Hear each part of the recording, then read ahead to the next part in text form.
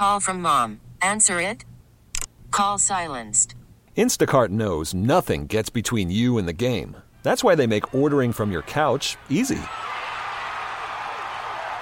Stock up today and get all your groceries for the week delivered in as fast as 30 minutes without missing a minute of the game.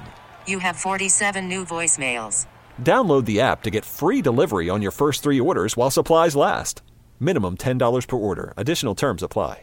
I'm Sandra, and I'm just the professional your small business was looking for. But you didn't hire me because you didn't use LinkedIn Jobs. LinkedIn has professionals you can't find anywhere else, including those who aren't actively looking for a new job, but might be open to the perfect role, like me. In a given month, over 70% of LinkedIn users don't visit other leading job sites. So if you're not looking on LinkedIn, you'll miss out on great candidates like Sandra. Start hiring professionals like a professional. Post your free job on linkedin.com/recommend today.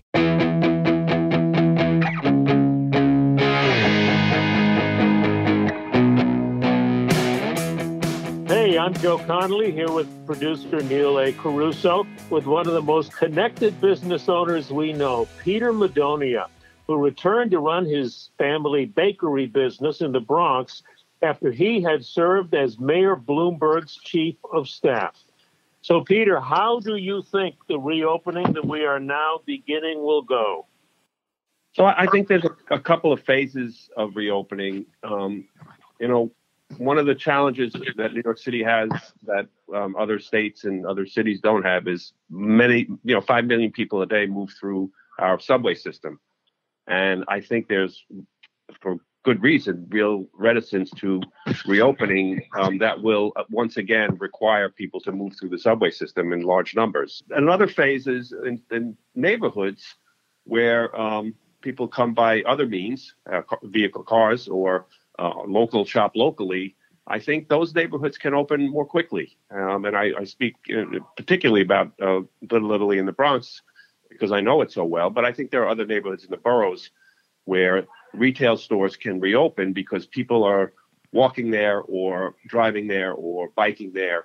And I think that's a faster reopen. So in a way, neighborhoods like Arthur Avenue in the Bronx that aren't that close to a subway station may do better than some businesses that are right outside of a station. I think that's could be the reality in the short term. And neighborhoods like Arthur Avenue and other parts of the city where neighborhood retail, the stores are outside. It's al fresco shopping. You're not in a closed environment. You're walking the streets shopping and or visiting a restaurant. Most of the time is outside, and you go in the store and out of the store when you're purchasing, but you're really in open air. And I think that's a little bit of an advantage again as phased reopening happens. So those neighborhoods where people shop outside, not in malls, not in big box stores where you're in confined space, I think can reopen more quickly as the numbers come down and as the health experts start to think about reopening. This may give new meaning, new power to the term shop local. Peter, what do you see, if any, similarities and differences between reopening businesses now compared to reopening businesses in a very different situation after 9/11 when you were there? It's just, scale. The 9/11, first of all, there was a pall over the entire city because so many people died in 9/11, and it was so immediate, and it was an attack. It's, the coronavirus, while it is an attack in many ways, it's an invisible enemy. So there was all the emotion around 9/11 that I think had people a little bit stunned for a period of time. But it was localized. It was, Lower Manhattan. Once Lower Manhattan was sort of cordoned off and focused on, the rest of the city could start to reopen, again, with the understanding that we were now living in a different security world. But the NYPD stepped up really quickly in getting the city to feel safe as a place to go back to work, go back to dining, go back to shopping, etc. This is at a scale level that is just stunning. It's every neighborhood in every part of the state and every neighborhood in every part of the country that is vulnerable. And so it takes on a whole different meaning when you start to talk about shutting down at a scale level like this. I want to go back to that and the government's response because you worked as chief of staff for Mayor Bloomberg. But I want to go back for a second. What does this new normal look like for businesses on Arthur Avenue? I saw a story on CBS this week that retailers like Nordstrom are actually figuring out ways to change their businesses completely. For example, Nordstrom is saying if you try on shoes and don't buy them, those shoes have to be quarantined for 72 hours. So there must be a lot of considerations for these businesses that they've never thought of before. How should they start preparing? Well, I mean, look, the one confidence I have is that entrepreneurs will figure out how to make their business work in whatever the new health context and rules and regs are, as long as there's clarity.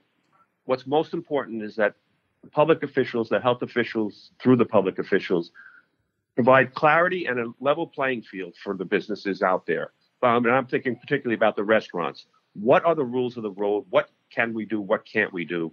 And then I do have confidence that entrepreneurs will figure out what adjustments they have to make in their business, whether it's how they serve food, how they prepare food. I am starting to think about through the business improvement district in a place like Arthur Avenue. We're primarily driven by people who come by car, right? Over 80% of our customers come from 10 to 40 miles away, both for the retail and for the restaurants. We've never closed the street down, and because we need the parking and the ingress and egress. But I'm starting to think about, can we do a hybrid and close it down in the evening, so that the restaurants can increase their capacity on the street and on the curb. And so we will come up with what the right thing for us is. And I think the city's got to have some flexible understanding that not every neighborhood is the same. Not every, business district is the same, and let the business districts really start to innovate a little bit on how theirs works best in what a new normal looks like. You're in a unique position here because you served in government under Michael Bloomberg, and you're also the owner of a family-run business. What is the government's role, and how can they work with the private sector here? Because this is something that we've never seen before, and we're in a recession here. We don't know how long this is going to last, even when things reopen. Every business knows what is expected of it in terms of customer interaction, occupancy capacity, masks and no masks, where you have and where you don't. And then I think they need to back off a little bit, the government, because they don't, none of them have made a payroll. So, I don't want you telling me how to run my business. Tell me what the macro level rules are. And I, as an entrepreneur, will figure out how to make my business work in that context or not. And Absolutely. I think businesses will close because the occupancy issues are too dramatic in terms of their revenues. But I do have confidence in people who own and run businesses that they will figure out, as long as there is real clarity on what are the do's and don'ts. Yeah, the path to recovery will undoubtedly be difficult for some, but, new markets are emerging from this crisis, Joe. Right. And we spoke the other day with someone who I think is relevant here. Carly Stein of Beekeepers Naturals. She has recently gotten her products into all Whole Foods markets across the country. So I asked her, how did she pull this off? And is there anything that she did that other business owners can do now to get sales going again, maybe to reinvigorate talks that they'd had late last year or early this year before all this hit? And she said, yes, absolutely. Even if you're a little bit down, refocus yourself, come up with a new, updated, upbeat, positive, optimistic business message. Really think about your value prop. Of course, your value prop has changed with the time.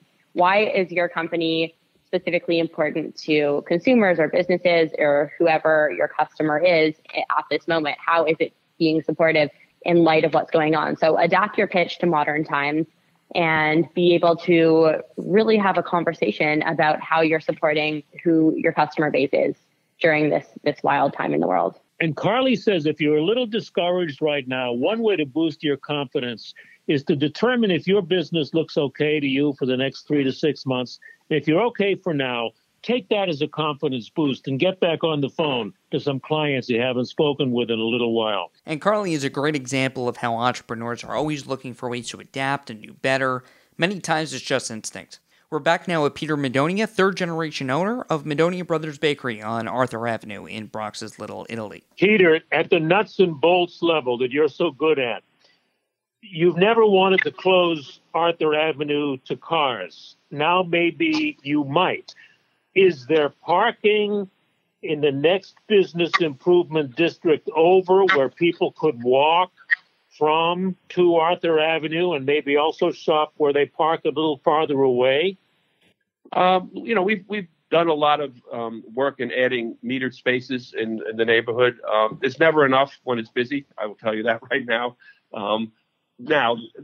So that's why I say, I'm thinking about it as a little bit of a hybrid, because in the daytime we need all the parking we can get, and so I would never close Arthur Avenue during the daytime. The retail stores would be hamstrung by that dramatically. So is there some way to close it when the retail stores are closed? Most of them close at 6 o'clock, and the restaurants are really at their peak. We're going to need the help of city government to just cooperate with us on that if and when we get to that point. But my point in saying this is we will figure out what is right sized and right operationally for our neighborhood. What I don't want is the city to say one size fits all. We're just close the whole street down, close these streets down. People need to walk. Well, you got to be careful. Every neighborhood's different, and every neighborhood knows the pulse of that neighborhood. So I think the things like bids and chambers of commerce and LDCs can be real assets in defining what's the right new reopening for that neighborhood and that central business district.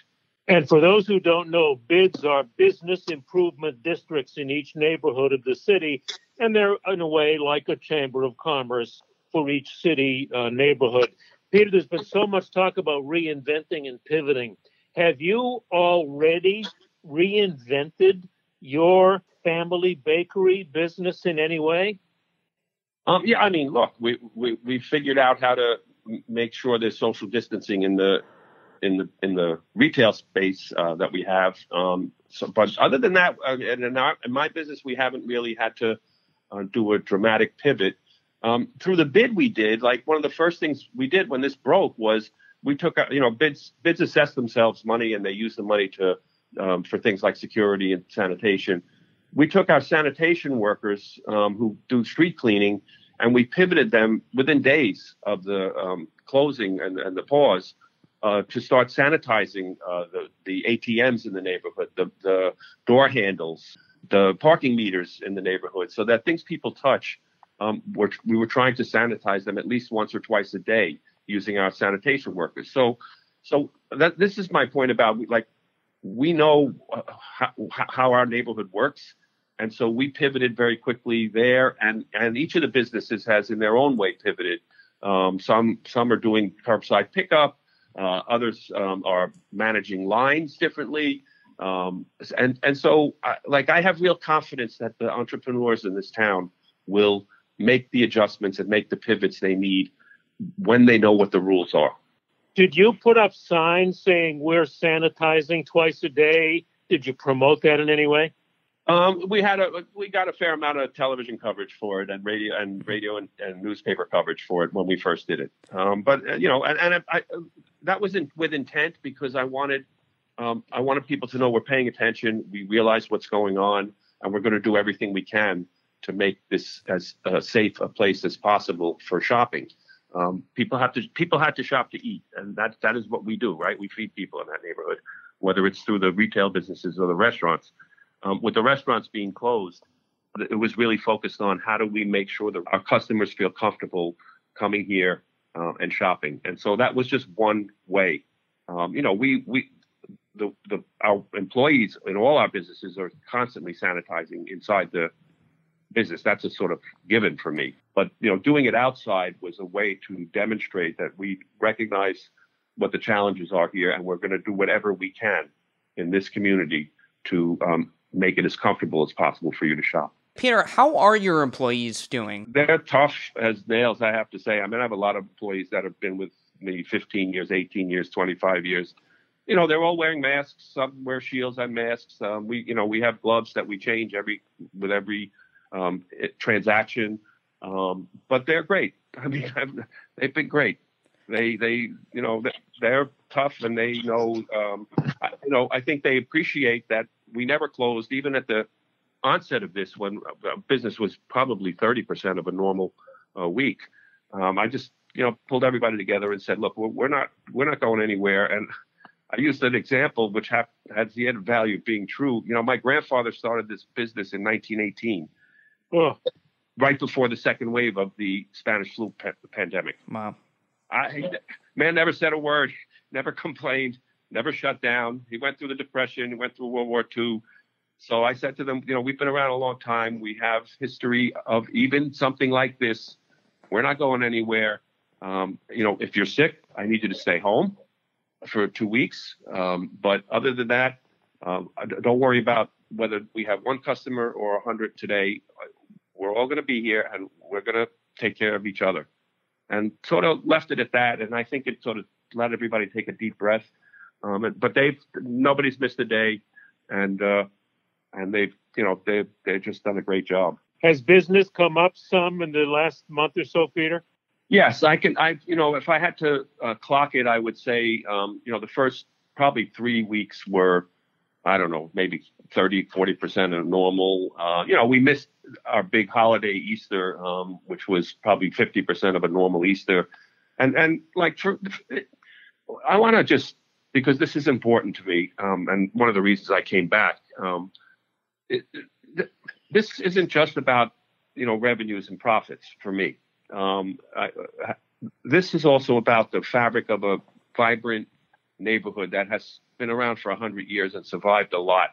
And I'm so focused on getting the restaurants reopened not because they do add value to all our retail businesses. Customers come and eat and then shop, but it's really more about what, the pulse of that neighborhood. It is not the same neighborhood without the restaurants in it. And it's got so much vibe to it and so much energy when everybody's open and there people are around and there's a buzz on the street, and that to me is what is missing at this point. Less about the revenues, more about the fabric of a really great neighborhood. That was just so great to hear. And when I hear you talk about the city allowing each neighborhood to run its own neighborhood, I can only imagine what a friend to smaller businesses you must have been when you were in City Hall. So keep it up, Peter. It's great to talk to you. Thank you, Joe. Same here. Thanks, Peter. Stay healthy. Thanks, Neil. Ciao.